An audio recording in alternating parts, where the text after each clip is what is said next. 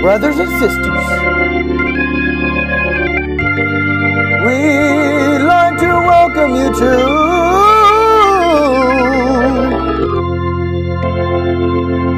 the After Church Podcast.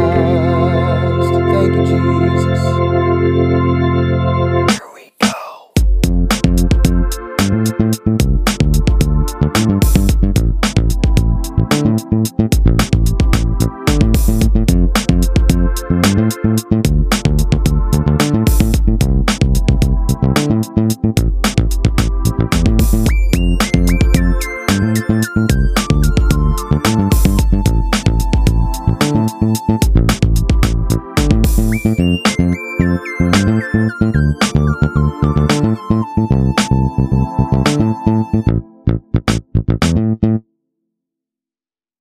All right. Welcome to the After Church Podcast with Josh and Drew. Hello. It's just us two. We hope you had a good holiday. Yeah, Merry Christmas to everyone, and Yeah. soon to be a Happy New Year, 2019. Mm-hmm. Be prepared to scratch out that 2018 and do a very heavy 9 over the 8 on all your forms, you know. Yeah. Or a lot of things are digital now, right? Yeah. So So it doesn't really change. But if you're in school, that's a big deal. yeah. You have to date your papers. I don't know. Christmas gets progressively less of a big deal for me over time. Yeah. Well, is that because of the times are shifting, or is it just that we're getting older? Well, I think it's just me getting older, and I really don't care about receiving gifts.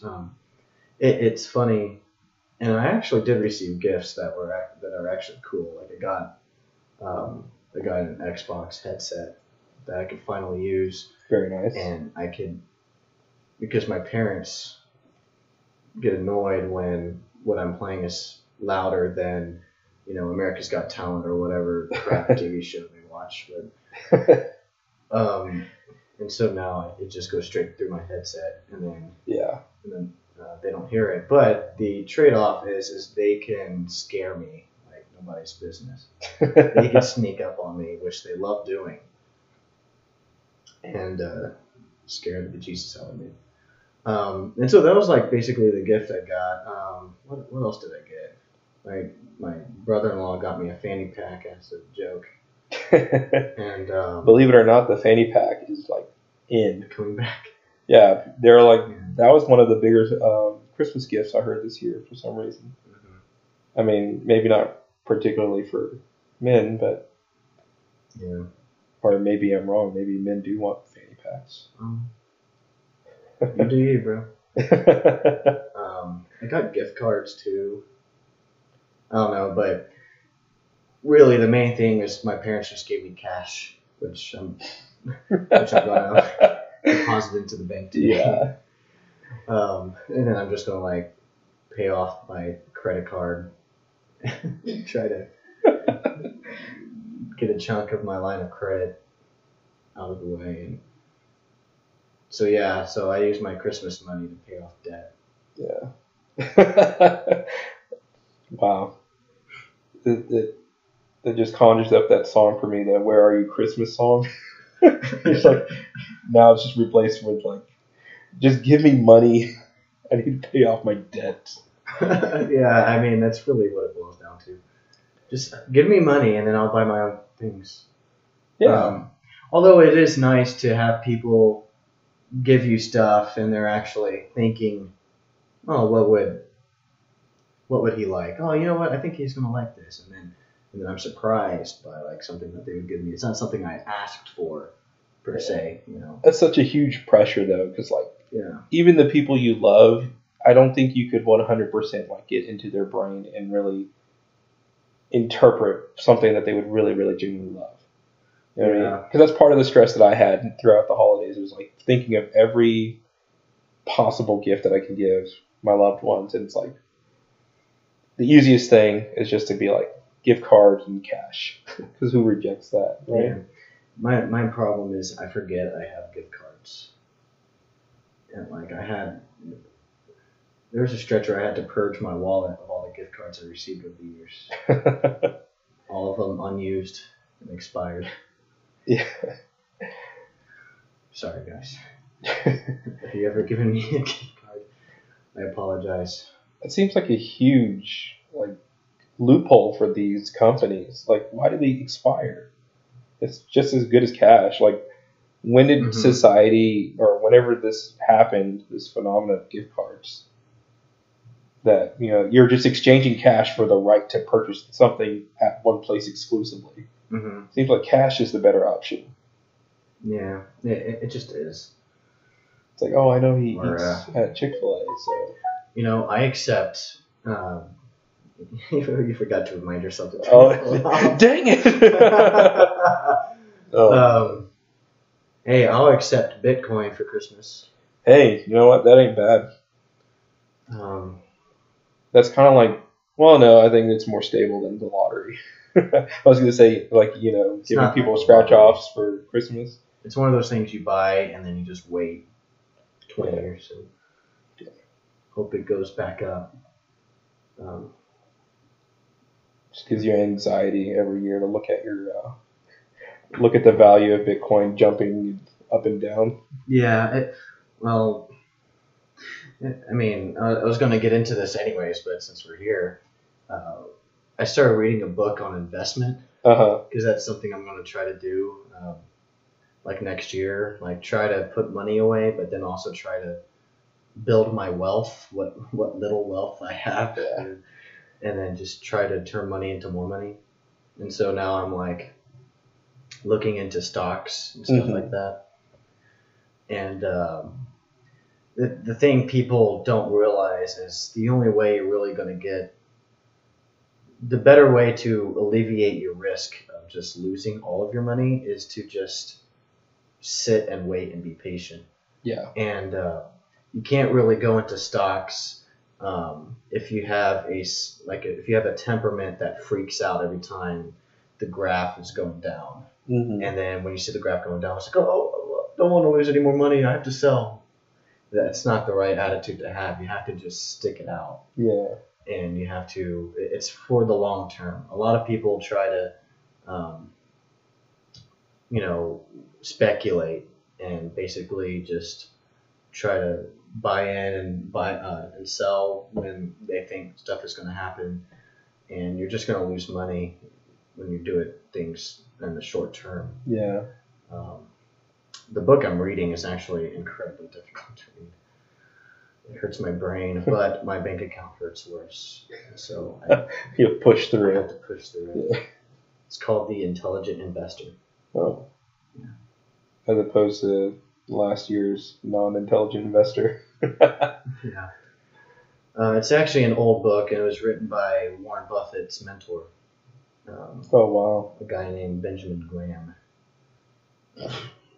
How old is Warren Buffett? Because his mentor could have possibly been alive in the 1700s. This was written in the 50s or 60s. Okay, I went further back. Did you say Benjamin Franklin was his mentor? That dude is old. Yeah. Yeah, Warren Buffett. So that's one of the things I'm trying to do. He got surpassed, though, just recently, I think, by Jeff Bezos. Yeah.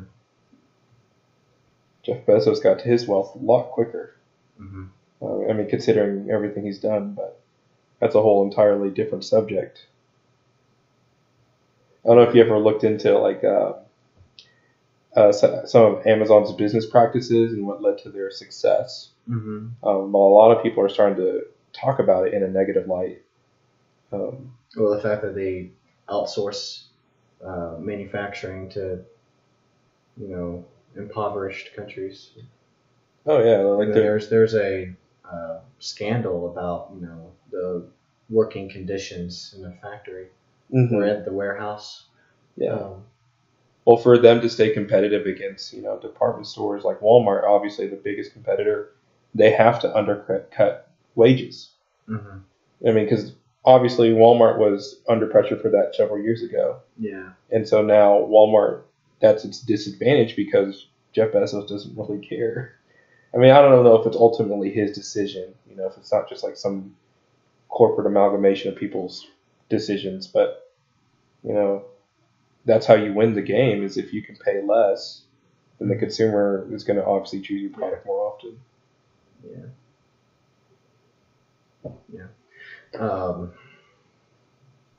But I've kind of enjoyed the whole stocks thing and doing research on it. Yeah. Because there's kind of two ways of going about it, where one way is like the aggressive way where you're actively doing the research, you're reading earnings reports of the companies you're thinking about investing in. Mm-hmm. You are well knowledged in it, and that's sort of the aggressive way, and you're pretty much in control of everything. And then there's the passive way where you just put money into a mutual fund and set up some sort of thing where it takes out a certain percentage out of your bank every month, and it's money you never see, and you don't worry about it. It's in the ether somewhere. Yeah. And hopefully reap something good for you. And somebody else is investing your money, that has the knowledge and that has all the data and stuff like that and understands what's going on. That's probably the vast majority of investors now. Yeah. But what you get is people who just want to invest but are not putting in the research. They're just looking at graphs and looking at prices. It's like, oh, that looks cool. That company sounds great. Yeah. Put $1,200 on that guy. That's where you get into like penny stocks and all that stuff. Have you heard of that startup company? I don't know how big they are now, but they're like an app called Acorn, and basically they just take the they round off all your purchases, your digital purchases, and then they take the cents off all your purchases and compile it to a certain value that you set, and then they start investing that on your behalf. So it's like you don't even have to consciously think about it. They just every purchase you make, they take a cut of it and then start investing in it. The app that I use for the stocks is Robinhood. A good friend of mine, Olivier, you know him? Mm-hmm. He showed me it, and I'm like into it. And so, not to get into a conversation just about like stocks and all that stuff, but that's sort of like one of the things that I need to manage my finances better. That's one of the biggest things that people say every year when it comes to resolution, since we're probably going to be talking about the New Year's. Yeah. Is the financial aspect of it. But what most people actually say is that they want to save more. Mm-hmm. And I think that's a huge sentiment across the board for most Americans, is that they don't even save very often. Yeah, and then by the time Black Friday comes around, saving is out the window. It's all about spending because you want to have the good gifts. Yeah. And I really had trouble with that during, especially this Black Friday, because all my coworkers and stuff, they're constantly searching out. Like, it's become this whole strategic thing. Every time Black Friday comes along, everyone's pulling out all those ads and making their lists or compilations of like where you need to go, what specific items are actually valuable, and it's so nauseating. All for like a waffle maker. You know what I mean? Is it really worth it? But I think we've kind of been drummed up into this. Yeah, and particularly this year, I felt kind of bad because I just couldn't afford to do anything. I couldn't afford to buy anything for anybody. And like everybody pretty much understands, my family members. Because I'm kind of in a stage of my life where I'm trying to grind. I'm trying to get out of this stage of my life. I'm in the mountain. I'm climbing the mountain basically. I can't think of any other metaphors to describe where I'm at. But I've just started Lyft driving on the side. Cool. I'm looking at different career options. I applied for a law firm job where it's pretty much entry level, but it'll get my foot in the door when it comes to the legal field. Because I've considered going to law school, but I would like to experience it firsthand, experience what the legal field is. You dip your toe in the water. Yeah. I'm doing private pilot license, as I've mentioned before. Man, I've spread myself pretty thin this year. Recording podcasts. Yeah, recording podcasts. And you just do Doing it all, more man. things in the music department at the church. Mm-hmm. Sunday school. Just a lot going on. Yeah. But I really do. I do think I function better when I'm doing a lot, because I really made an effort to get myself out of the house and out of just moping around and out of complacency. And now I'm like keeping myself really busy, and I'm trying to find that that sort of Goldilocks zone, not too stressed out, but not too relaxed. Mm-hmm. Where I'm pushing myself a little bit. I'm right at my limitation, and that I feel like I've pretty much gotten there over the course of this year, where I'm like doing a ton of stuff and I am busting my rear, trying to pay for everything. Yeah. I'm busting my rear in pilot license. I'm trying to establish what I'm going to do in 10 years. Mm-hmm. Yeah, I think so many of us, especially at our age demographic, we're like in a rush to go for comfort. Mm-hmm. I think a lot of people are trying to do the math, like as soon as they get into their 20s, as to what A, B, and C do I need to do so that when I'm 26 or 27, it's all just smooth sailing from there. Mm-hmm. And I think that's why the most common route, like at least we've been preached to for several years, is just like straight up, get a degree and, get that job at some big corporate position, and then you're set, And then when people realize that it's not that formula doesn't always work, Mm-hmm. or that maybe you're not entirely satisfied with that formula, it's like, okay, well, what do you do next? And I think our generation isn't accustomed to putting themselves in that uncomfortable position to say, okay, well, what do I want? And explore all the different alternatives the world has. And it really is an uncomfortable position.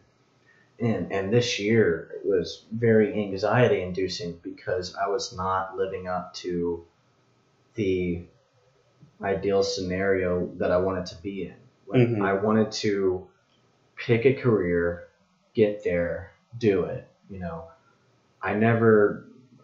For me, I always thought people who didn't know what they're doing and it seemed like they were just lost, I consider them losers. And then I said this at church when I spoke,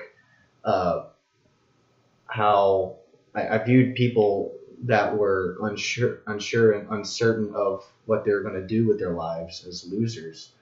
And then now, this year, I find myself in a position where I don't know what I'm going to do. And so now I've become that loser. And a lot of people are like, oh, you're not a loser, Josh. I was like, well, that's not what I mean. I'm just saying, like, my mindset has completely shifted. And like I realize, even though that I'm 24, I still got a big chunk of my life ahead of me. I just refuse to be that guy that just doesn't do anything, Yeah. I'm out here trying stuff, and sure, my risk of failing at stuff increases the more I try stuff. But I'm willing to go out there and spread myself thin a little bit, overextend, because I'm just really, I'm kind of tired of where I am, Yeah. frankly. But Yeah, and I think that's what helps to differentiate a lot of people nowadays, or at least in our generation, is that there are those that settle into it's like this realization that we come to as you're adulting, quote unquote, right?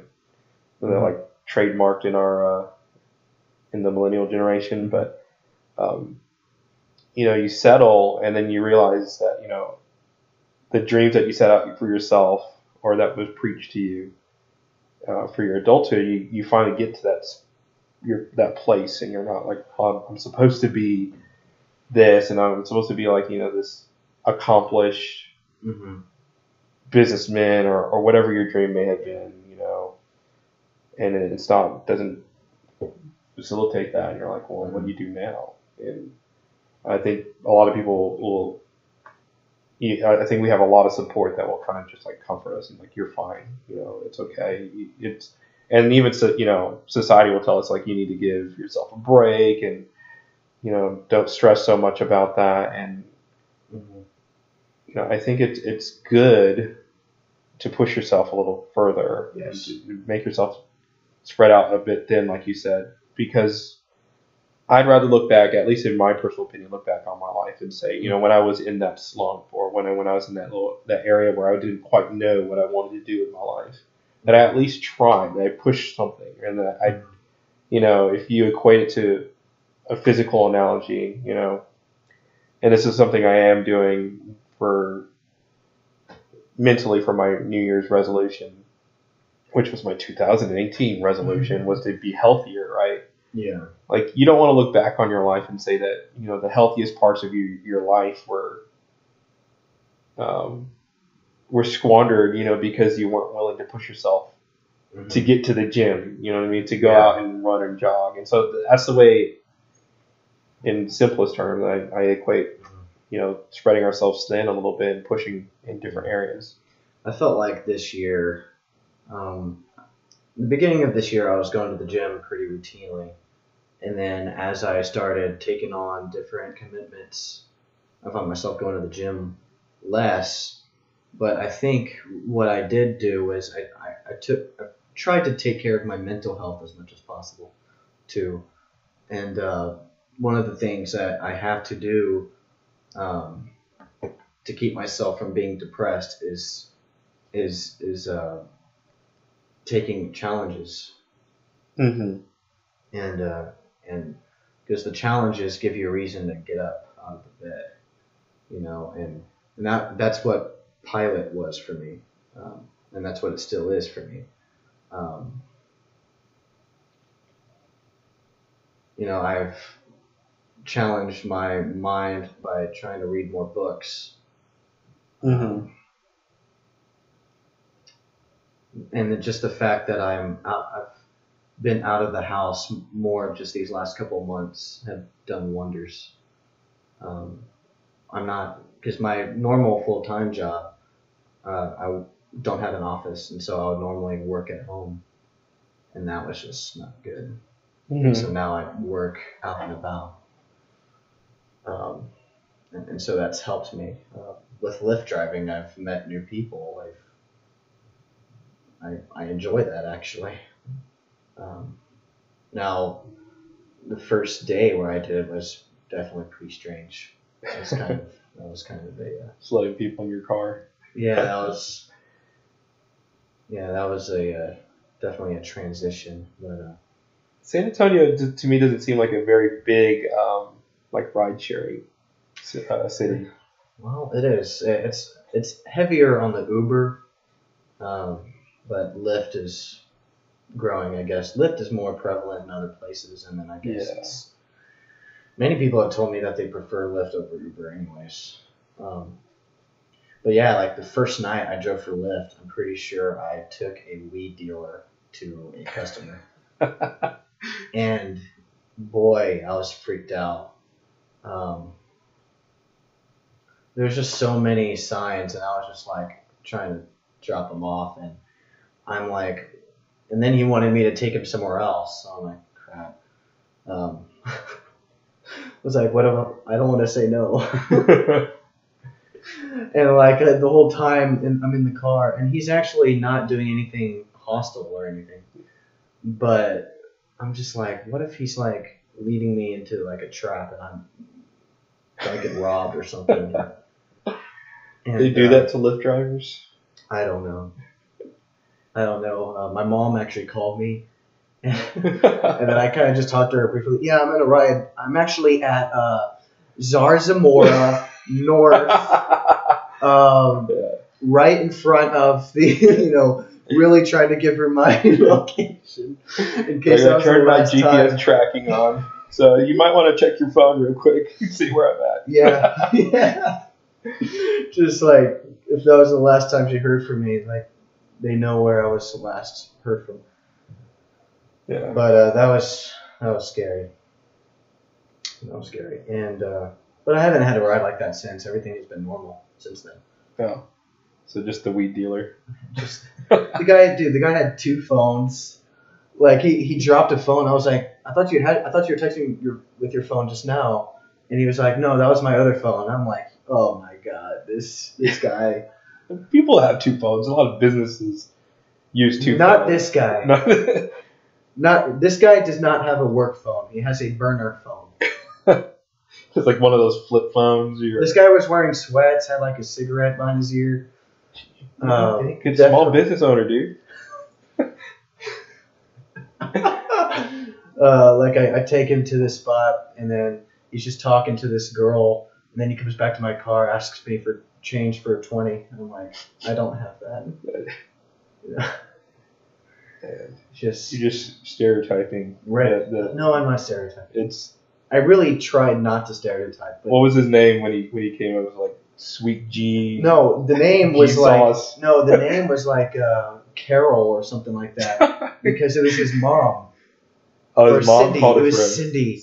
And then it was his mom's account. And so like I show up to the apartment complex and some sketchy dude is coming out. I'm like, what the heck is going on? Did I just like show up to a trap? Yeah. I've watched too many TV shows. Yeah. He's like, open the trunk, and I just got to put all these bags of sugar. You're like, why did you do air quotes, man? Super sketch. But yeah, I've just been trying to keep myself busy. Yeah, man, that's good. And I hope that I could keep myself busy next year. And I really, really feel like 2019 is going to be the year where things start opening up for me. I really do believe that. Awesome, man. I just need to. I thought about this too. It's like I need to make myself husband material before I'm trying to look for a wife. You know what I mean? Like focus on myself before you find the wife. Because I had to kind of really, do some introspection. And, that's interesting. Like, am I even date material? I know I'm not husband material. I still live with my parents. I don't have a stable career. I'm just not ready for that in that sense. Like, maybe I could make it work. I don't know. I think I'm smart enough to be able to figure it out, but I'm just not ready for that. Now, am I date material? I think if I dated for like a couple years, I could get there by the time things. But I've never even had a relationship that lasted more than. It's not. We're waiting with bated breath. But am I even dating material? Like personality, I think so. But I really don't have much money to spend on a girlfriend. You want to put this out in the airwaves? all the potential suitors out there. Dude. I'm just saying, if you're looking for someone who's honest, I'm your guy. But honesty, guys, right here. I'm But again, like I have to figure out, okay, how can I make myself better date material? Because I want to date, right? I'm like, dude, I've been like this past year has been like the loneliest time I've ever experienced, dude. But 2019 is it then, man. 2019 has to be it, man. That's so interesting that I never hear people say it that way, or that no one ever really looks introspectively. They always like there's something wrong with the dating pool. Yeah, it's like, oh, it's just because San Antonio is just not the place. Yeah, everyone says that. I mean, even like when you like, I'm not a big talk show watcher, but I mean, it seems to be the sentiment all the time. Whenever you see like, if you walk to like a coffee shop or a waiting room, it's always talking about like how the other person is flawed. Yeah, and I realized, maybe I need to just take more risks. Maybe there's people out there that are just waiting. Like maybe I need to just put myself out there and like send that message even though I think, oh well, that's what losers do, or they're not gonna read it. Who says that? My anxiety says that, like. Well, see, that's the thing, and you know what's interesting too. I actually heard this the other day that our generation is doing that less. So I won't go into the specifics because it does get a little bit convoluted. Well, a little explicit, I guess. Oh, okay. As to like the activities of millennials, but like dating happens less often, and then another thing people are also noting is that marriages are happening less often. Oh yeah. For our generation, and in fact, the trend has been ongoing for a long time in Japan. In Japan, it's like relationships are very, very few and far between. Scars, yeah. So it's like there's something that's shifted. I think it's not just you. I think, but I think that mentality that you just brought up is not very common. That like we don't look at ourselves often enough. No, there's always, because a lot of people feel like they have to be like, well, I'm just going to be me, and then they're going to like it or they're not just going to not, or nah, bro. I'm just going to be me. And I was like, no, there is room for improvement. Yeah. All the time. And that's basically how I live my life. Like, okay, what areas of my life can I improve? Okay, what am I going to do to improve that? Okay. And then I do stuff. Yeah. I mean, sure, I still live with mommy and daddy. Sure, I'm not getting paid very much. I mean, I get paid enough for where I am in life, but at least I can say that I'm trying to bust my rear, trying to get out of the stage of life that I'm in. But yeah, there's always something I can improve about myself. We've had him on the show before, Anthony Brent. We like to go to conferences outside of our district, and it's actually very interesting. We went in fact, I came back yesterday. We went to Beaumont for the Beaumont Winter Youth Convention. Oh, okay. And very good service. Victor Jackson preached, and then we left the following day to the disappointment of some of the people there. Sorry. Oh, but very popular. It's different because you have a chance to kind of hit the reset button on like your reputation or like how you're perceived by people. Like going to a different district where nobody knows you. It's like no preconceived notions, because I didn't go to youth camp with these people. Yeah. And so they don't know what I was like then, and so they don't see me now as like a kid back then. Yeah. And so you create new friendships, and then it was San Antonio. It was funny. Me and Anthony, we kind of felt like celebrities because we hung out with some of the people we did last year when we went. See, that Josh needs to be the Josh that comes back to San Antonio. Exactly. And it's just, I'm trying to build my confidence, And then I met this one, I met up with one girl that I already knew. And then she had a friend, and this is awkward if they're listening, actually. But I'm just like, oh, okay, I want to try to like meet new people, Yeah. Try to put myself out there. I can't whine and complain about being single if I'm not actively trying to go out and meet new people and try to put myself out there. Glad you're working this out right now. Yeah. It's just like I feel like I'm venting right now. Yeah. It is 2019 is going to be so different, dudes. Oh man, but maybe driving less weed dealers. I there's- swear. I do intend on having a pilot license, and then I'll decide from there whether I want to keep pursuing pilot as a career. You'll be the most versatile lawyer, Lyft driver ever. It's like, And that's the thing. I do feel like I am very versatile right now, yeah. but like versatile as in I'm not even a jack of all trades. I'm like, what's a step below jack? Like, Yeah. you know what I mean? Tradesman. I don't know. But see, I think that, like, for me, doing this podcast with you has been very interesting because it's like a passion project for me.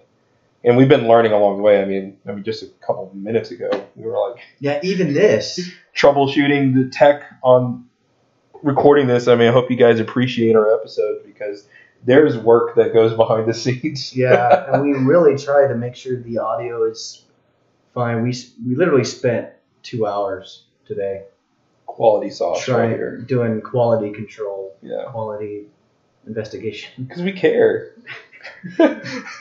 We actually care about things that we do. Like we want to do a good job in whatever we do, right? You know? Yeah, I remember, and I remember this quote. It's not like profound or anything, but it was Gordon Ramsay. Someone like yelled at him. They're like, "Why are you so angry all the time about food?" He's like, "Because I actually care about how food tastes. Like I actually like a good food." Mm-hmm. You know, it's like you understand his passion Mm-hmm. when you recognize that. Like people just look at it from a distance. They're like, "He's Yeah. just nuts." Yeah. So we're just an angry chef in the kitchen with the Yeah. soundboard. And look, man, if you're listening and you're in the same boat as I am, and you have no idea what in the world you're going to do when you grow up, I guess take this as an inspiration. Not to say that I've done anything that's inspiring. I don't think I have. I'm just Maybe you're life not goes the only on. one thinking that saying You're not the thing. only one. Yeah. Well, I mean, I was talking about this the other day. Can I? Oh, you know what? I should plug in someone's blog. Who's? Jocelyn. Oh yeah. She was on her. She's got a blog. guest. Check out the episode. I believe it's called "She Means Business." Yeah, She Means Business. I think it was like episode 4, maybe, or 3. I can't remember. Dude, we've done a lot of episodes. I've lost count. Speaking of retrospect of 2018, and I'll get back to that plug, by the way, but man, we had quite a year. Yeah. Yeah. Like we actually, like a lot of people start projects like this, and then it just like fizzles out, like, Fizzles out. Yeah. like a balloon just deflating into the We've wind. actually kept at it, man. Yeah, and I am looking forward to 2019. Like I'm pumped. Yeah. Yeah. I'm ready for this thing to like just that skyrocketed. Yeah. But yes, Jocelyn has a blog. I think Right. what is it called? She said what, I think. Joe said what? Yeah, Joe said what. Yeah, So she J.O. actually put said up what? article the other day that I really enjoyed, and it was "Do What You Love Is Utter Crap," and I was like, "Oh, okay, you got me. That's a good title." It just drew me in, right? And it kind of talks about what and I encourage you to check it out. It's on Tumblr. Yeah. Joe said what, and what we were alluding to earlier was the misconceptions that we have about what it means to be successful Yes. for our demographic, especially because this is like the first time, I think, in any generation where it's like this social experiment that's been played out where we've been told a certain outcome we were expecting at this age now. Mm-hmm. I think everyone anticipated they were going to be an astronaut on the moon, or they're going to be the next, Mm-hmm. Jeff Bezos, like everyone. And I think I actually heard that freelance businesses have like compounded significantly in the last like decade because everybody's pursuing that independent Yeah. You know, like they want to be the next Be thing. their own boss. Yeah. Kind of thing. And I Do what encourage they that. love. Yeah. I think that's good, but it also shows the mentality that everyone thinks that they're going to be their own respective CEO. Yeah. But I mean, to kind of counter that, I need to read the blog. Sorry, Jocelyn, I haven't read your blog. But I need to just kind of counter that thesis, do what you love is utter crap. I've found this year I was trying to find when I figured out it's not God's will for me to go to medical school anymore. I had to figure out, okay, I need to find something that I'm passionate about because I need to find some sort of purpose in my life. Okay, I discover flying as a passion. Now, the notion that I could get paid to do that blows my mind. Like, I would love to get paid to do something that I love, which is fly.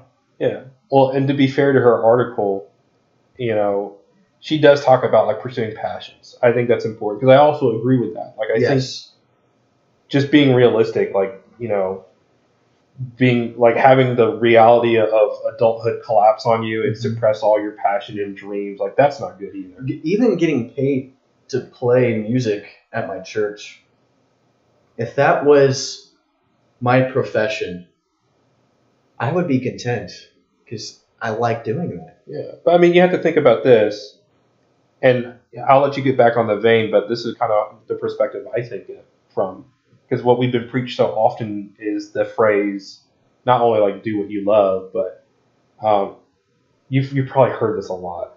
Like, if you do what you love, you'll never work a day in your life, right? And so you do work.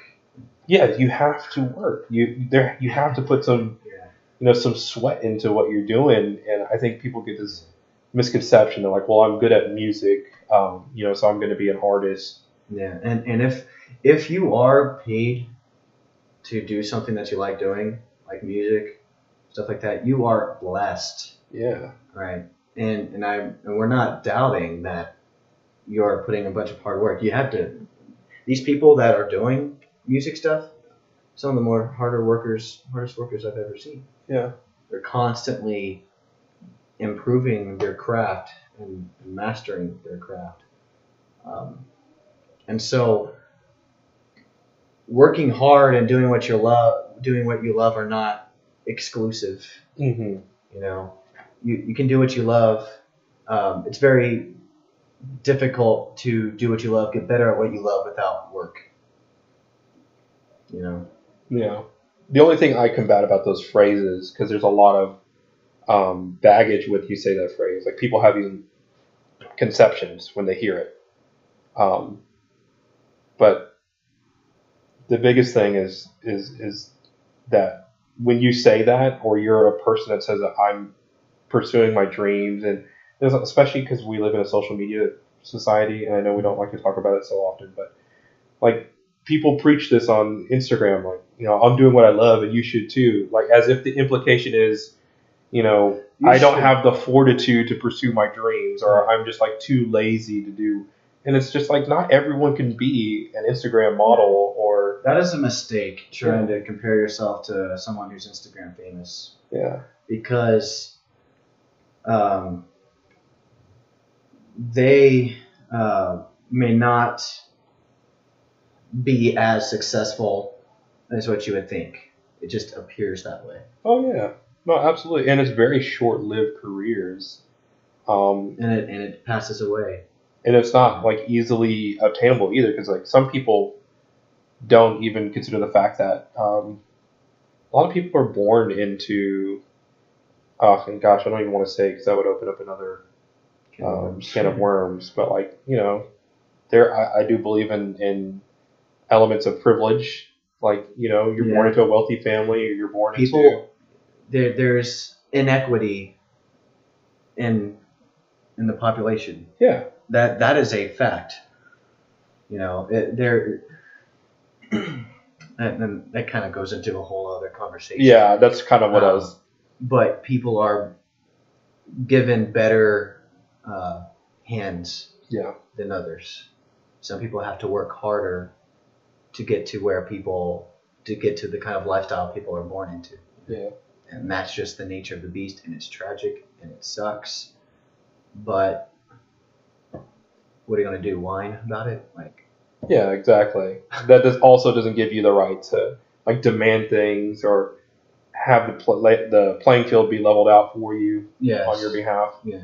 So I agree with that, but I think what bothers me when you have people at the top that didn't push through as much to achieve what they've achieved, and then they make the implication that you're just not pursuing your dreams. You're not pursuing your passion. If you do what you love, yeah, and you'll they're never giving work a day bad in your life. advice based, because they're not in a similar situation.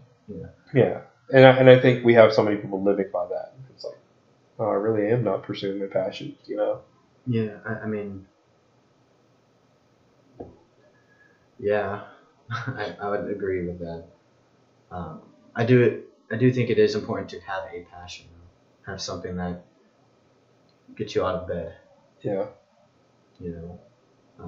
Have something that will challenge you and will push you to be greater. Stamp collecting. I don't know if stamp collecting really pushes you. I can't. People like that, but it doesn't.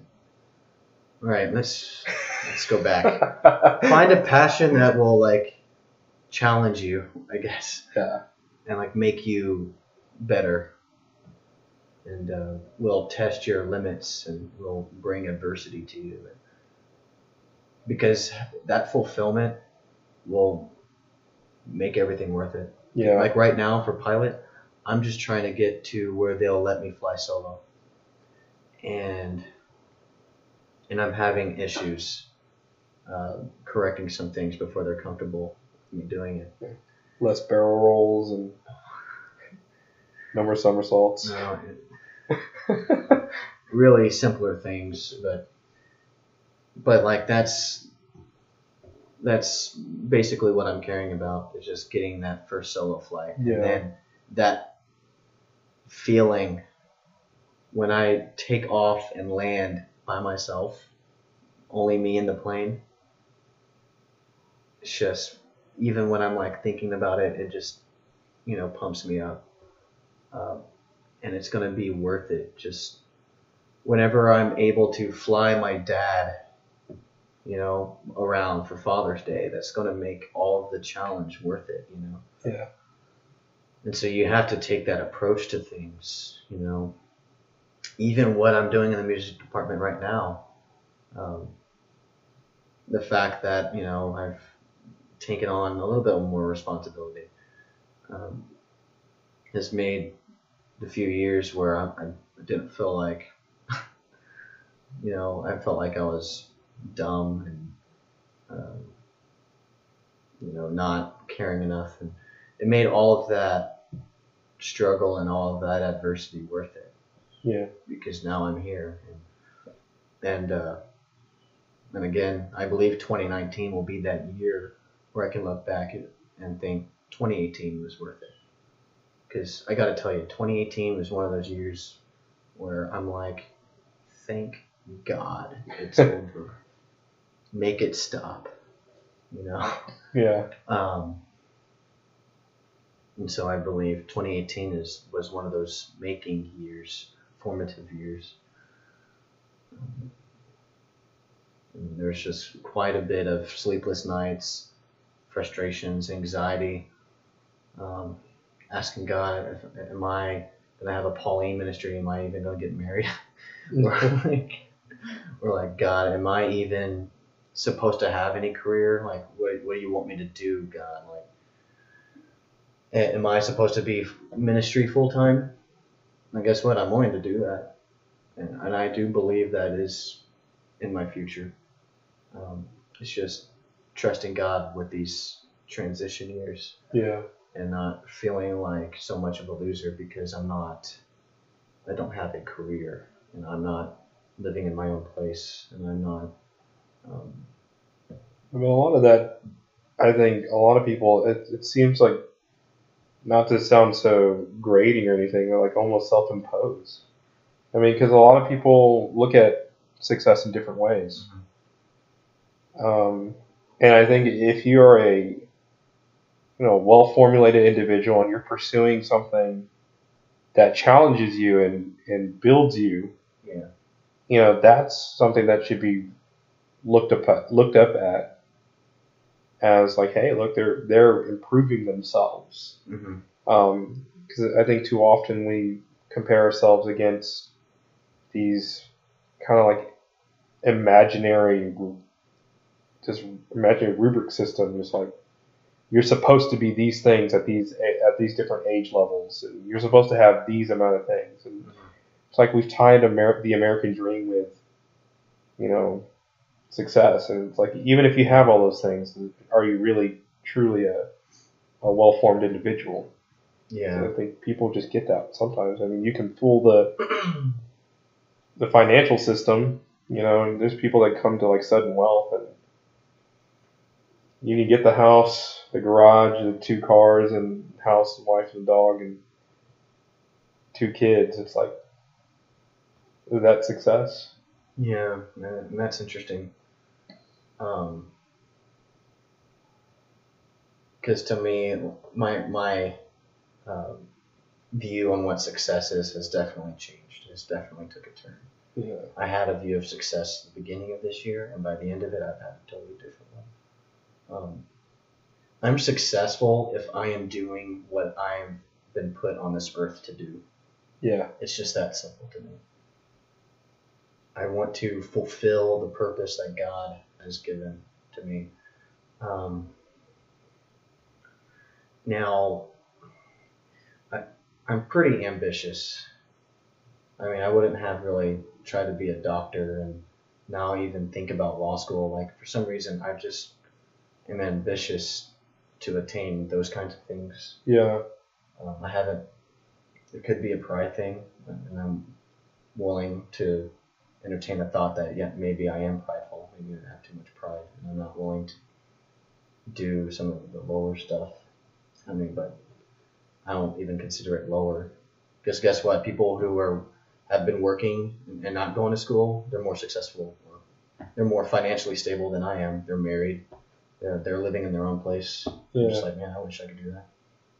But your decisions have consequences. But yes, I am ambitious, and I had to come to grips. Me and God kind of had a wrestling match one day, and I was like, God, if this ambition that I have is keeping me from your will, please take it away. And then God was like, who do you think put that ambition in you? I was like, duh, it was me. Mm-hmm. Like, I put the ambition in you. Don't blame yourself. It's just, how do I apply it? How do I channel it? Am I going to channel it to building my own kingdom, or am I going to channel it to furthering the kingdom of God? And that's what I'm trying to figure out. I need to channel it to further the kingdom of God. I just don't know what that channel is yet, and I just need to wait. And so right now I'm just kind of applying ambitions to things that I enjoy, but I don't want to commit to something long term until I know for sure that it is my calling. Yeah.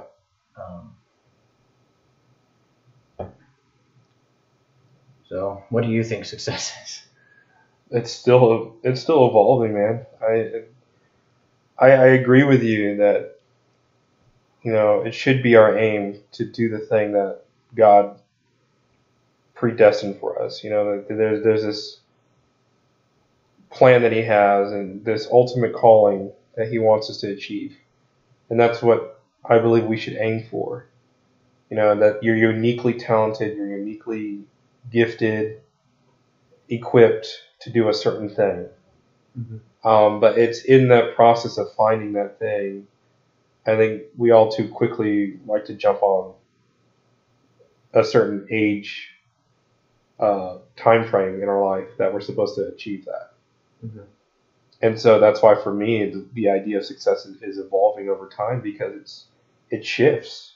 When you're younger, I think, and this is kind of where I'm transitioning in my life now, is when you're in high school and you can dream up the biggest future for yourself.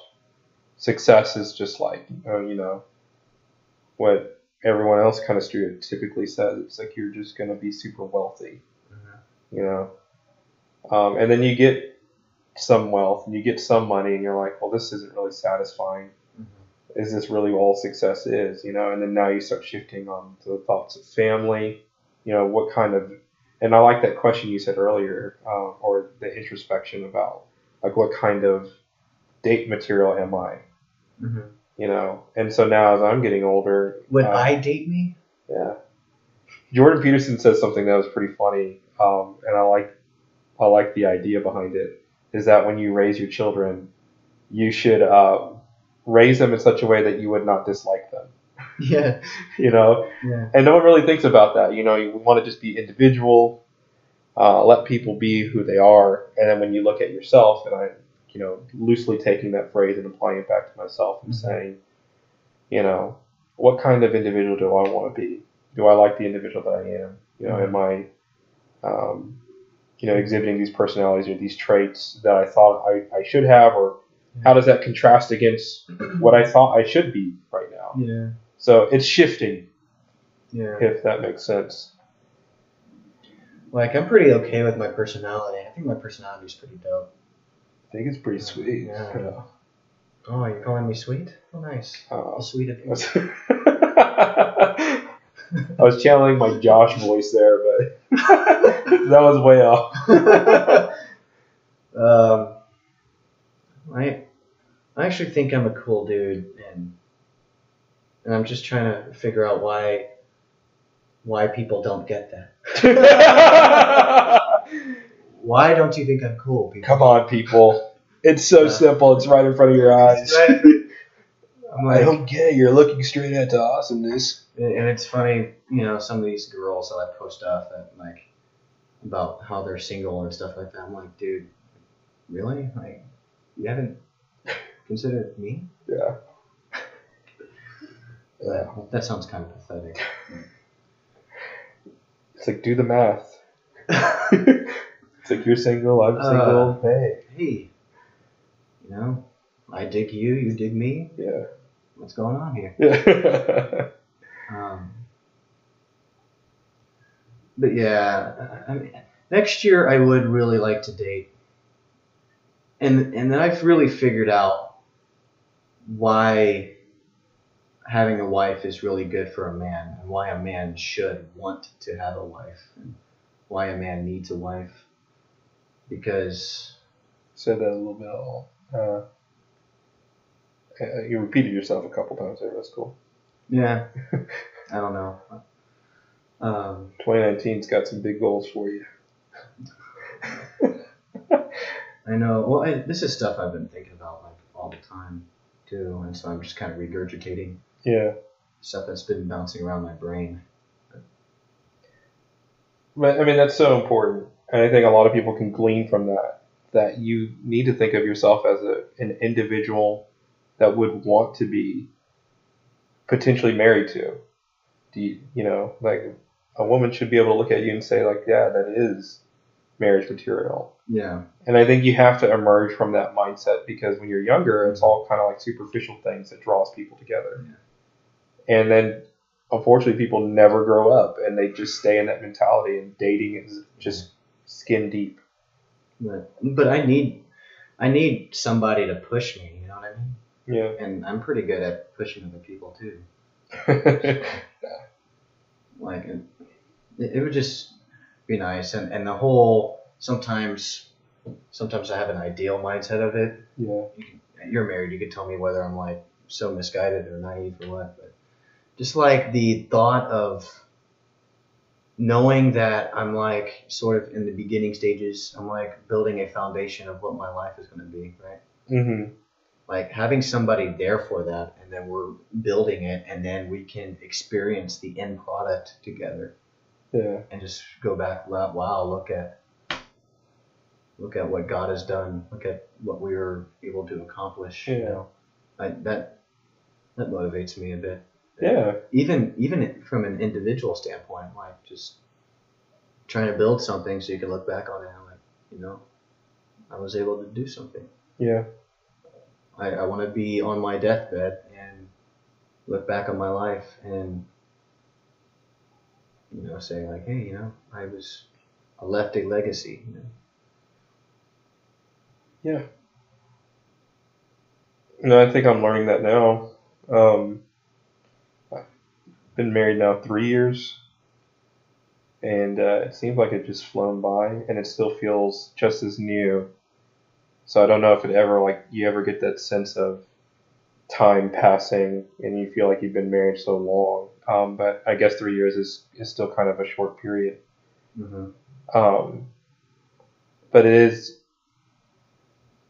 I don't want to sound generic, but it's fulfilling knowing that you have that partner that is 100% committed to you. It's something that I remember the Sibley said, and it's lost in relationships today, is that when you marry that right individual, you always have that individual that you never have to look over your shoulder or be concerned about them when they're not with you, because you're so committed and trusted to that person that like they could literally be on the other side of the world, and in your heart, like that kind of bond is it's unreal. It's hard to articulate even. And so I think that people should aim for that.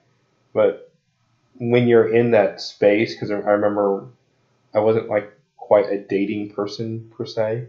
Mm-hmm. It was I'm probably not even a good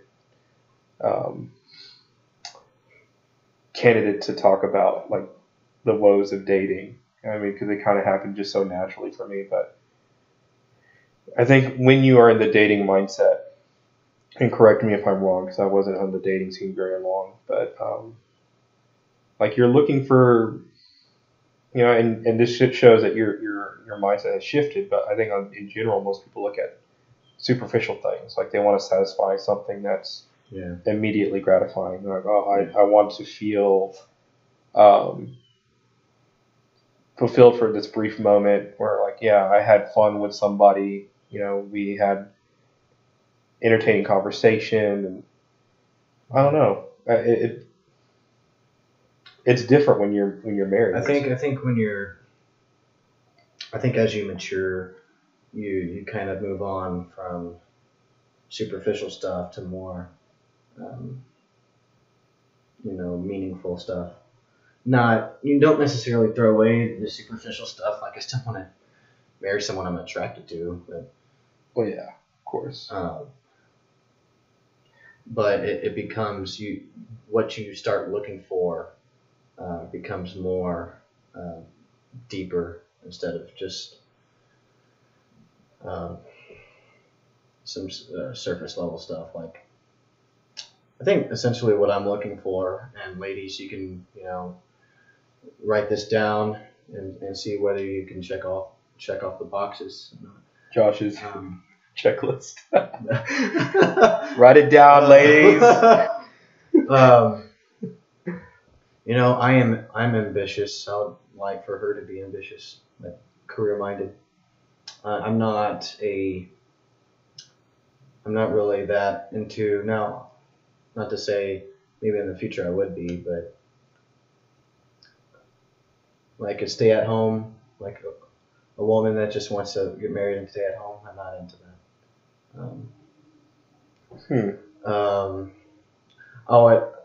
Personally, I would like to be able to make enough to where my wife could have the option to stay at home with the kids. Now, obviously, like with the kids is involved, like stay at home. Like, I'm not gonna look at you negatively if you want to stay at home with the kids. I think that's you want to watch our children. How dare you watch your kids?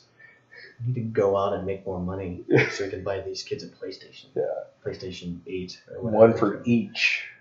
So they're not like standing over each other. So they can all play online. Mom said it's my turn to play. Someone who's funny. Yeah. Too. I like laughing. I like someone who can kind of dig at me. Like my friends, like my closest friends, like roast me all the time. Yeah. And it's very to people who don't know us, it's very foreign. Yeah. And then sometimes I make the mistake of making new friends and treating them like a close friend. And then they're not my friend anymore for some reason. I don't know. It's like, yo, what up, buck teeth? Whoa. Yeah. Deepest insecurity. Just put it out there. Yeah. No. But because my close friends and I can do this because we tell each other we know our insecurities. We're very open with each other. Man. And that's sort of our way of coping, I guess. Humor. Yeah. But it's different with guys. It's different with guys. Yeah, That is true. That like is true. I think we interpret it a different way because like guys insult each other, but like girls, I mean, I guess amongst themselves, at least from what I can observe, because I'm, obviously I can't speak for women. No, but, I'm not calling my female friends like ugly and stuff like that. I'm not doing that. well, I'm just saying, if you're going to be putting out Josh's list here, you don't want to be like, by the way, I'm going to be roasting you on the on the daily. Like, I'm pretty sarcastic, and so Yeah, you should know that going in. this is a tough list, man. Well, She gonna be like 6 foot or? no. Taller or shorter than you? Now see where I'm getting into like. I don't think it matters.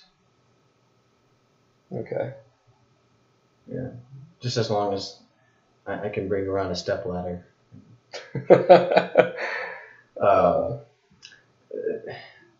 The physical stuff really doesn't matter. I don't have like a type. No preferences. Yeah.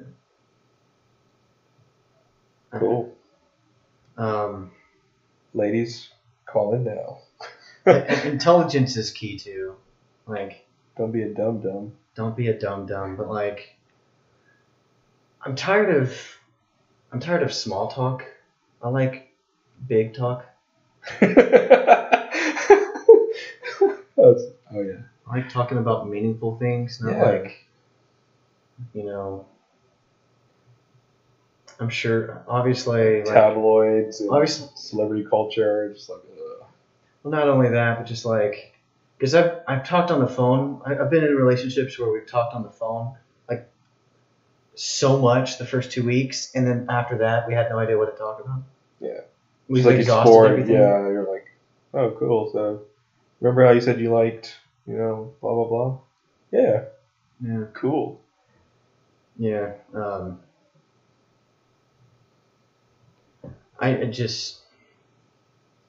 I don't know. I'm still figuring it out. Honestly, I'm not at that point now, but I feel like I'm on my way to the point where I need to. You know what? I refuse to ever settle for anything below what standards I put on. No matter how old and no matter how old and single I am or whatever. Like, I don't want to ever have to settle just because time is running out. Dude, so I've been on this fix on YouTube, right? And this is not a comment on you. I'm just saying it's very interesting. Uh-huh. So there's this phenomenon, right, of mail order brides, right? Well, I'm watching this documentary about it because it was just fascinating. And the thing was, they were following these men in the United States that are pursuing like Russian women, Czech women, and that they were perfectly content that these women to like seduce these men. I like having big conversations too. Yeah. Seduct. Your vocabulary is so big. Whoa. Yeah. But the man, he seemed like he was just, that tree that people say you climb up and then fall down and hit every branch on the way down? Mm-hmm. Like this dude, like he lives in that tree. He keeps climbing up it every day, at least in my opinion. I don't know. That's a subjective thing. But he's an old dude. He was like, well, I won't even say his age, but he's older, right? And he had been in one relationship in his life. Mm-hmm. And he was like, well, it's about time I need to get married. And he goes to Russia, and he has all these preferences. And I was like, he started, and it's all superficial, of course, and it's like about height. hair I mean, color. if you're ordering a mail order bride, you're superficial. Yeah, and that was what was so fascinating about it, was that he still felt like he could maintain that, and then he didn't really have much to offer himself. Exactly. And And I feel like I can't be strict with my preferences and not improve myself either. You know what I mean? yeah, if you want big conversations, you got to have things. I need to read more. Yeah, talk about big things. Talking about big ideas. And then, of course, like I want someone's spiritual state to be either at my level or deeper than my level. Whoa. Honestly,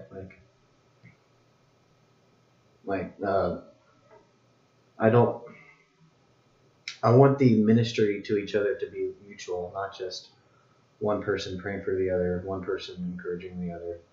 Mm-hmm. And it is important to be equally yoked, and just be at the same spiritual place. Now, I'm not going to even try to diagnose what level I'm at. That's for you to. That's for somebody 7. else to figure out. I'm not going to sit here and figure out, okay, what spiritual level am I at? Yeah. Tier 7. I just want to be able to grow spiritually out of a relationship. Yeah. That's important. I don't think people talk about that enough. I mean, even in Christian circles. I don't know, but we'll just see what happens. Now, like everybody says, and it's always the married people that tell you, it's when you're not looking when they show up. Yeah. And I'm like, yeah. Yeah. Well, it's like polling successful businessmen, how they got successful. It's like you should be polling all the dudes that have failed at their businesses. It's like the top 1% of businesses that succeed, and then you're like, oh, so you kind of like magically stumbled upon this business and it succeeded for you? Like, yeah. And all I did was, blah, blah, blah. Mm-hmm. But then, it's not the same for everybody. But that's all. That's where Yes. we grab our advice from people. And you can't. Yeah. You got to sample. I mean, if you wanted to make it like all scientific, you got to sample like the whole population. But yeah, I don't like that sentiment either. Like when you're not looking for it, like yeah, it might happen for you, or for That's the great. vast majority of rom-coms, but this is real life. Yeah. What you need to be doing, bro, is you need to be going to airports, running, and then just see if there's just some girl that's been like waiting on someone to catch him at the airport. Like I made a mistake. Don't go to Denver. Stay here with me. The music can play, and the show up audience to people's doors with the poster boards. Yeah. With the writing on it. Yeah. Oh. Go to people's houses, hold up that big stereo. Yeah. Siobhan, it's me.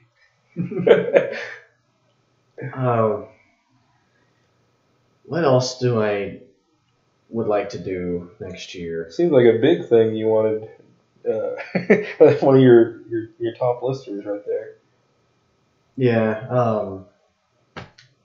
The financial stuff, of course. I want to continue reading. Last year, I decided I was going to read a book every month. And I've been doing that. And I found out I really like reading. And Is it's reading really cool. And I also really like posting the books that I read and telling everybody how much I read. It's also really good. It's so satisfying. So satisfying. I do the same, but with documentaries. Same effect, but less work. Yeah. I don't know. Maybe do more songwriting. See what I can do with musically. It's called TikTok now. You heard it here first, guys. He wants to be a TikTok star. No, absolutely not. I don't know. I want to get my pilot's license. I'm hoping I get this job. I'm hoping I can start on a ladder towards a career.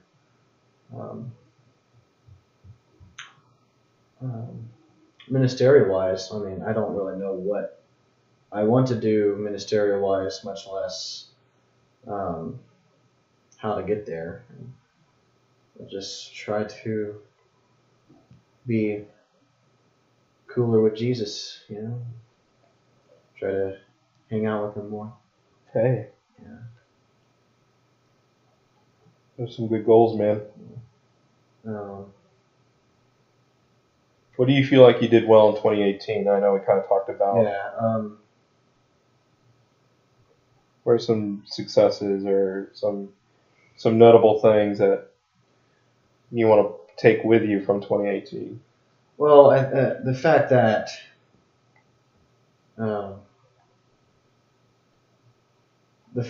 didn't just like shut down and fall into dark depression as easy as it has been to do that. The fact that I'm still standing, still standing, still kicking by the end of 2018, I think is something to write home about. I've been a little bit more social. I've been the things that I have actually set out to do, I've stuck with. Podcast, pilot. You know what I thought was really interesting was when we had Lulu on the show. Mm-hmm. And Lulu talked about how that she was challenging herself to be more outgoing as far as like, you know, when people invited her to go to different things. And we commented, you know, she said she didn't want to apologize anymore.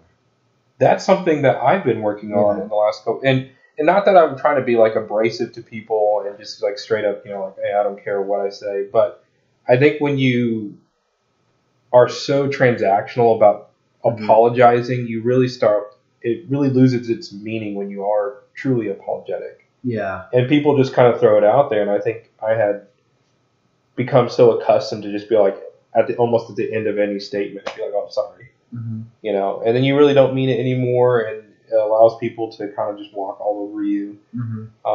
And that's, man, it's so transformative when you have to start thinking about, like, am I really apologetic about this, or is it like, no, I stand on the decision I made. You know? Yeah.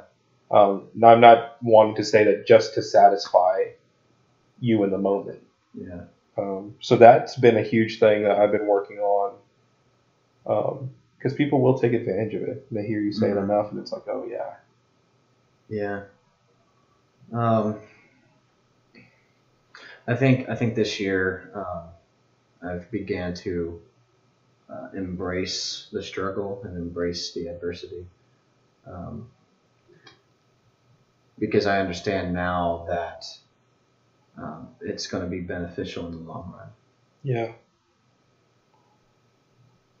And the fact that I was able to move beyond the just lip service of you know, caring about the will of God, and actually move to action and demonstrating how much I care about the will of God and how I'm willing to give up everything. Yeah. Well, it seemed like everything. Looking now, it wasn't everything, but the fact that I was able to do that, I take godly pride in that. And it's uniquely personal to every individual, where God will call you to make sacrifices. You know, because you look at some of the stories of some of our earlier, you know, trailblazers in the faith. You know, their sacrifices were like, man, I can't even imagine. You know, but God will call you to carry, you know, your own personal burdens, that's what's going to challenge you in your relationship between you and him. Mm-hmm. And sometimes even what may seem like the smallest thing to others may be the biggest sacrifice that you have to lay down for your relationship with Christ. That's just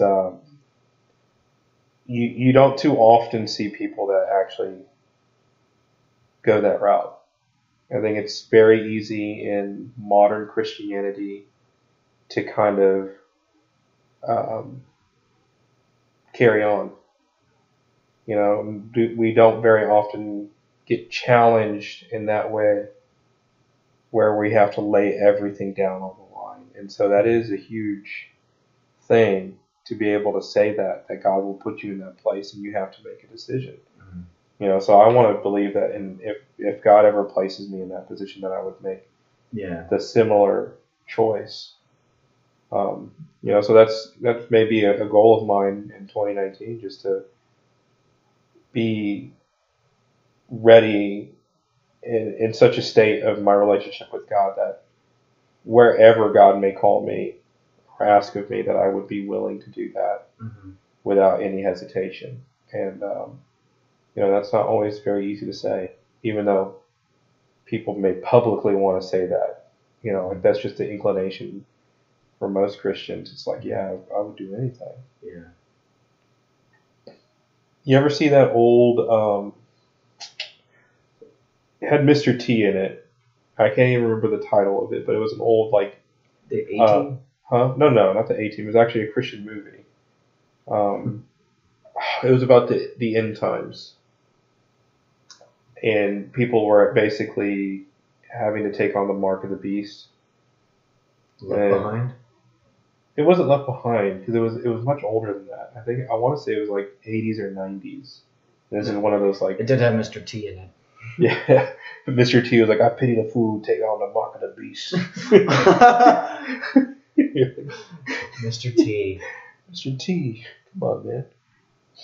Why did I even bring that up? There was a reason I did. Oh, yeah, because the whole sentiment was prior to, everything, the apocalypse. Yeah. Right? Everyone was willing to say, like, yeah, I would lay my life down on the line for the cause of Christ.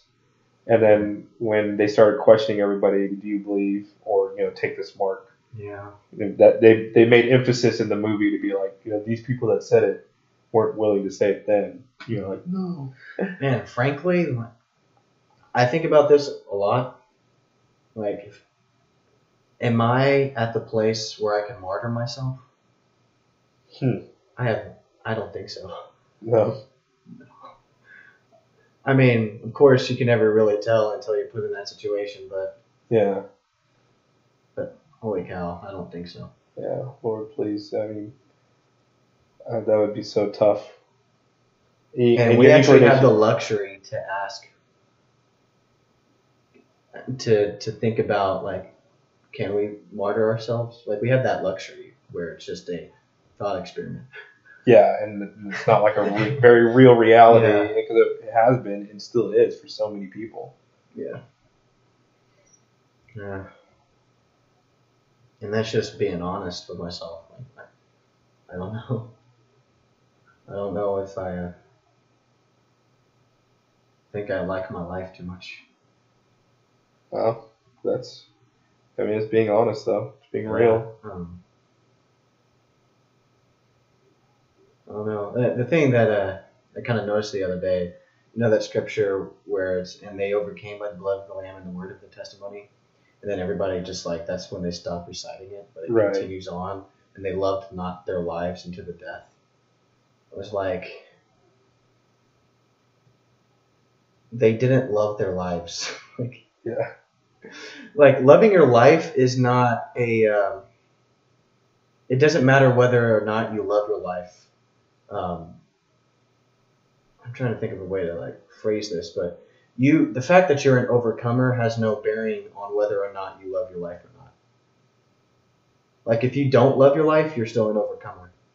And if you love your life, you're an overcomer. But we like to think based on, is my life going well? to judge my spiritual state, my spiritual well-being based on how well my life is going, and based on whether or not I'm happy with my life. Right. So things are going swell. So obviously, I'm in favor with God, and all is chipper and good. Yeah, and then, but these guys, these overcomers, didn't love their life. They were unhappy, but they were still overcomers. Now we would always say, like, well, you have to be happy. You have to take joy. And I think, in reality, there's times where you're not exactly happy about where life has taken you, but that doesn't mean that you're not an overcomer. You still have that same. Yeah. I might challenge that though. Okay. I might challenge the interpretation of that, because I have heard that scripture, and that's one of the kind of the unfortunate things about the versing of the scriptures. That's not that's a more modern fixture of the Bible. People don't recognize that, but the Bible is just like a set string. It was initially written as just a huge set of texts for individual books that were compiled into the Bible that we have today, and then someone had the bright idea of making it easy to reference it by separating it into verses. Yeah. And people build their theology off of like one or two separated verses, and then collapsing them into others to make some thought. Yeah, and like the whole chapter that was about like the dragon and the woman battle and stuff like that. So like for me, just on initial hearing, and I'd have to do more study on that scripture myself, but I feel like that it's just showing a contrast to saying like you are not an individual that would love their life more than, right, to some extent. Not to say that they were dissatisfied with life, because it doesn't really talk on the condition of like. There's a difference between being content and being happy, I think. True. What I took it to mean is that their life wasn't going well. Like, they didn't have a good life. Well, sure. Well, either way, and what I'm kind of pointing out is that what I'm pointing out is that might be more interpreted like not what the condition of their life was or what they believed it to be, but more the condition of being alive, like living and breathing was not as important as. So apparently loved, as in the sentence, and they loved not their lives unto the death, comes from agapo. Okay. And then basically what the Strong's thing says is to welcome, to entertain, to be fond of, to love dearly, when it pertains to persons, and then it pertains to things, to be well pleased, to be contented at or with a thing. And so you could take it to mean then they weren't well pleased or they weren't contented at their life or content with their life to the death. And the point is that we base around our feelings of how our life is going, and we judge our spiritual state based on what our lives are doing. Yeah. I have like limited trials, limited tribulations, so therefore I'm that much closer to a successful walking relationship with God. Like things are in a better state. Yeah. As opposed to like considering the fact that God may want you to be in, sour conditions, and that God, your relationship still could be intact. Mm-hmm. It's not like a reflection of how spiritual you are. Yeah. Well, because I think a lot of people think that way, and if I understand the vein of what you're talking about here, I think people make that comparison to judge if they're living for God well enough. Based on whether or not they're content with their life. Yeah, like I have a wife, and I'm happy and satisfied with my work, and I don't have any trials and nothing big going on. So like obviously I'm good spiritually. Yeah. And it's like, it's not obvious. You know, you may suck spiritually, for lack of better theological terminology here. Yeah. You just suck, bro. The Lord is not with you. How did we get on that tangent? I don't know. Oh, our goals for 2019. Yeah. What were your goals? Yeah. I mean, it's Besides all, yeah. That's always one of the more common ones. I just want to be more consistent with that. So I was on a good vein. But I think one of the bigger things, and we had Aaron Davis on the show, it shows you how much I'm learning from our podcast. Yeah, we've learned a ton. Aaron kind of, very briefly we talked about like eating. And I had this same thought that he presented, and I think a lot of people do, especially when you get closer to, you get a little bit older, is that like food has an effect on you. And when I was younger, I used to just, I could down food like nothing. Yeah. So I mean, I want to be more conscious of nutrition because I'm feeling it, man. I'm just like, that corn dog or that, that chili dog just it has ramifications. So it's like, I want to be more conscious of what I'm putting in my body, and more so than just conditioning the physical body, but I want to actually be, I don't know if I would go full out vegan or anything like that, but I've been more conscious about it and actually thinking about like the content of food. So there's that. Financially, I've made some of the same kind of, I've been doing that more 2017, a little bit in 2016. So I just want to keep going with it, man, and actually start seeing some of the fruits of that. Yeah. As far as like investing, because that was you talk, like everyone talked about that when we were growing up as like this like loose foreign idea that eventually you'll get to at some point. And everyone has this like, at least for me, I conjure up an idea of like some like fat wealthy millionaire, and he's just pushing his money out to different stocks. It's like, you should, to get to that point, you have to start now. Yeah, you need to start in high school. Yeah, and it's like, start putting money away. Put all of your graduation money into a fund. Yeah. There's so many things, and I'm just now wrapping my mind around all the different options and how to be, and then just managing your money.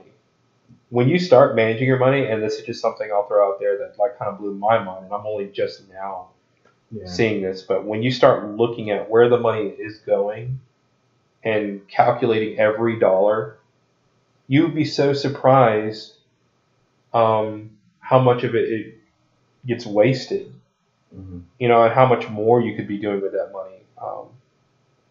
I think a lot of people get carried away with there's all these systems built for us. Like you need to get around. Here's a system for buying cars, and it's common. I know like a lot of my friends are, we graduated college, got a good job, and then everyone's like, all right, time to get that BMW you'd always dreamed of. Yeah. And it's so easy because you walk into the dealership and they're like, boom, sign here and it's all yours.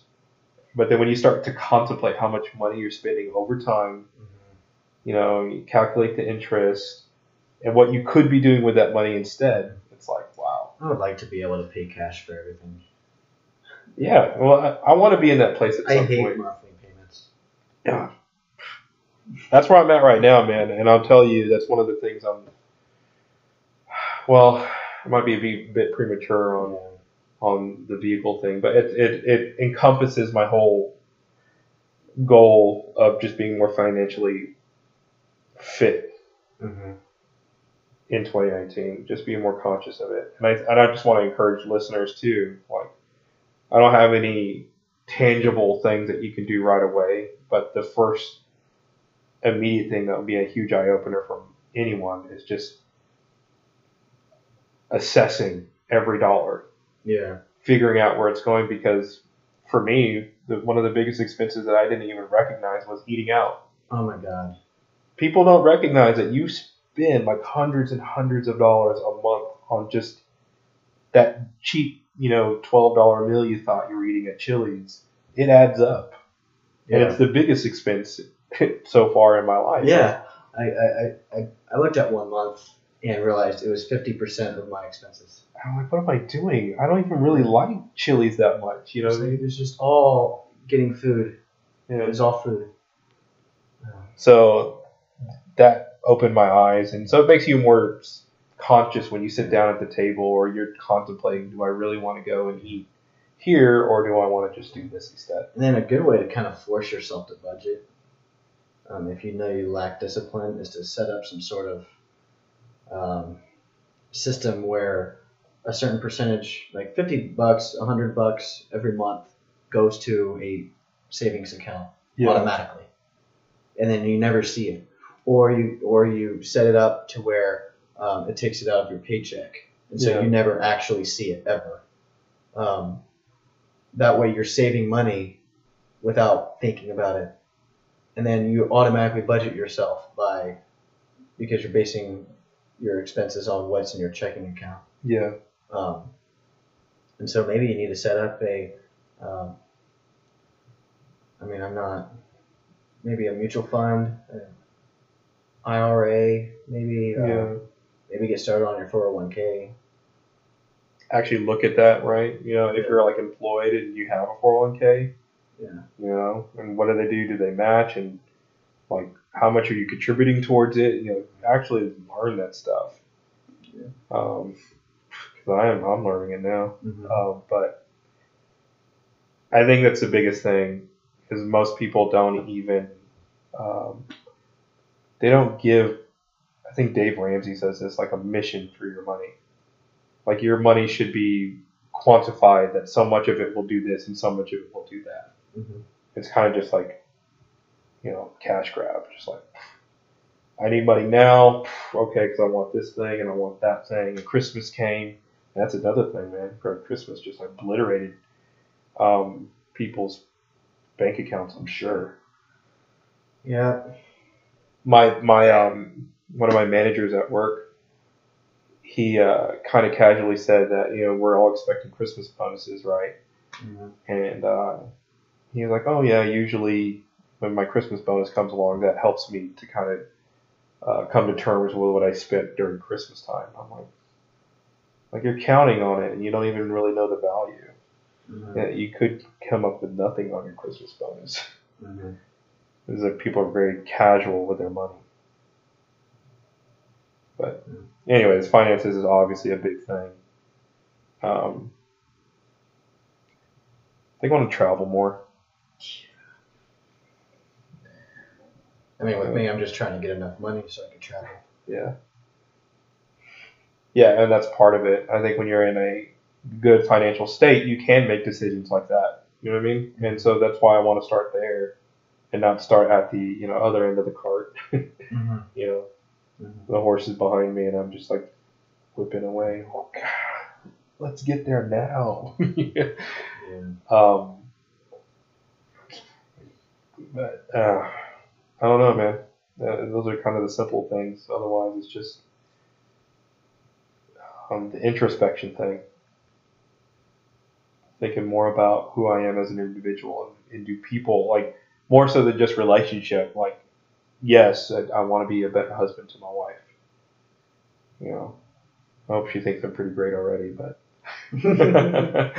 am I a good individual in the areas that I serve? Am I a good leader? Am I a good teacher? Am I a good mentor? Mm-hmm. Am I someone that people would want to be mentored by?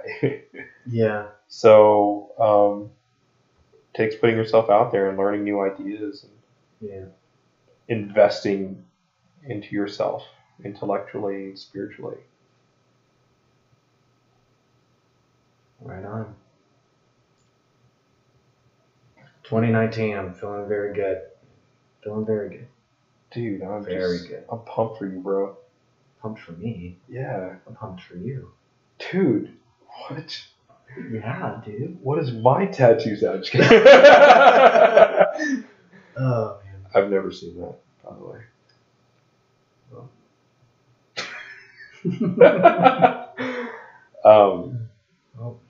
yeah, man. So 2019, looking forward to that, and with the After It's Church gonna be podcast. it's gonna be 20 soon. Dude, 2020. Oh, can you wait till 2021 when everyone's gonna be like, you know, Going back with the what are those called? The flappers. speakeasies. Yeah. It's the Roaring 20s. Yeah. Cool, man. But listeners out there, 2019 is also, I think we got some big goals for the After Church podcast itself. For sure. We're looking forward to some new guests and just putting out some Maybe really bring back interesting some of the content. older ones and just talk about something else. Yeah. Yeah. We had some excellent guests in 2018. Mm-hmm. I think this is one of the more, I mean, it's a good year to start. Yeah. Like, I would not have thought we would be. I would have thought we would have quit by now. Just like, we put some stuff. Yeah, that was fun. Who cares? But people actually liked it, and like it's like we tapped a nerve or something. Yeah. Well, that was what blew me away was the response that we got. Yeah. You know, like I know a lot of people can be pretty cynical sometimes, and sometimes they'll just be straight up with you. They'll just tell you like, yeah. Like even with the first episode or the first couple episodes that we published, the response was so great. Yeah. That we were just like, holy cow, Yeah. And they were rough, man. I remember that was so funny that like, so quality has improved. We've gotten better equipment, which was fun to see the progression of. And then like how we conducted ourselves. Mm-hmm. Man, I kind of want to go back and listen to it all. Oh yeah, I've been doing that actually. It's fun. It's fun. Yeah, that's one thing I know I want to improve as far as like goals for 2019 for the After Church podcast. Uh-huh. You guys are so much more like svelte behind the mic. I don't even see that. Like, I can't articulate. I mean, I can articulate stuff better. I'm not We're so not good with big professionals, words. you know. Yeah, there's the words stuff is difficult. Yeah. Justin Balot will get you. When he's on the mic, it's like, he oh is my a God. grammar Nazi. Like, get that guy on a podium and you can start lecturing classes or something. Professor Balot. Yeah. We can have him on again. Yeah. We want to hear your feedback, guys. That's what we want. If you're interested on coming on the podcast, let us know. If you want certain topics talked about, let us know. Questions you got? Yeah. Revisiting a subject. I mean, Yeah, sure. let us know. You can DM us on social media. Mm-hmm. Ladies, you can DM Josh. Hey, guys, I'll never leave you on read. Yeah. Ever. He sees that and he I acts. respond promptly. Yeah. Even if it's just an emoji or something. No, Actually, you know what? You don't use emojis at all. I don't really use emojis often. Yeah. My GIF game is on point. Or actually, I've heard it's GIF game. No. Apparently, someone sent me a video of the creator of that, and it was a GIF that said it's pronounced GIF. What does GIF stand for, by the way? Like generated image file or something like that? That's actually just my guess.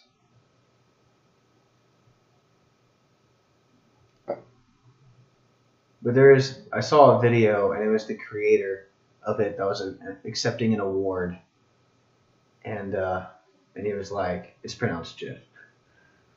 So the name or what it stands for is a graphic interchange format. Yeah, and so I would think based off Graphic. G stand for graphic, a hard GIF. You know. GIF. GIF, and I like GIF better than Jif because Jif is peanut butter. And then choosy like moms, Jiffy. Yeah, that choose Jif.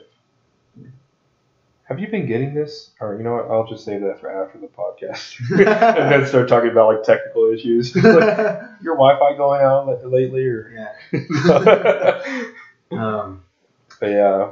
Well, we hope you enjoyed this episode, guys. I hope we're all struggling together. We're all trying to become better versions of ourselves. Yep.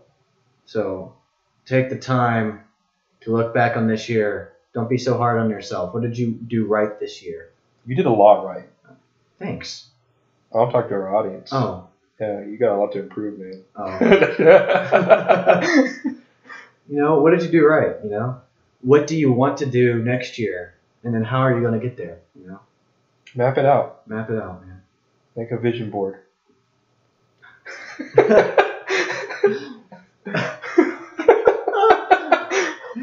All right. Get out of here, guys. Talk to you next time. Voicemail I just left. Can talk to you next time. Hey guys, hope you liked the episode.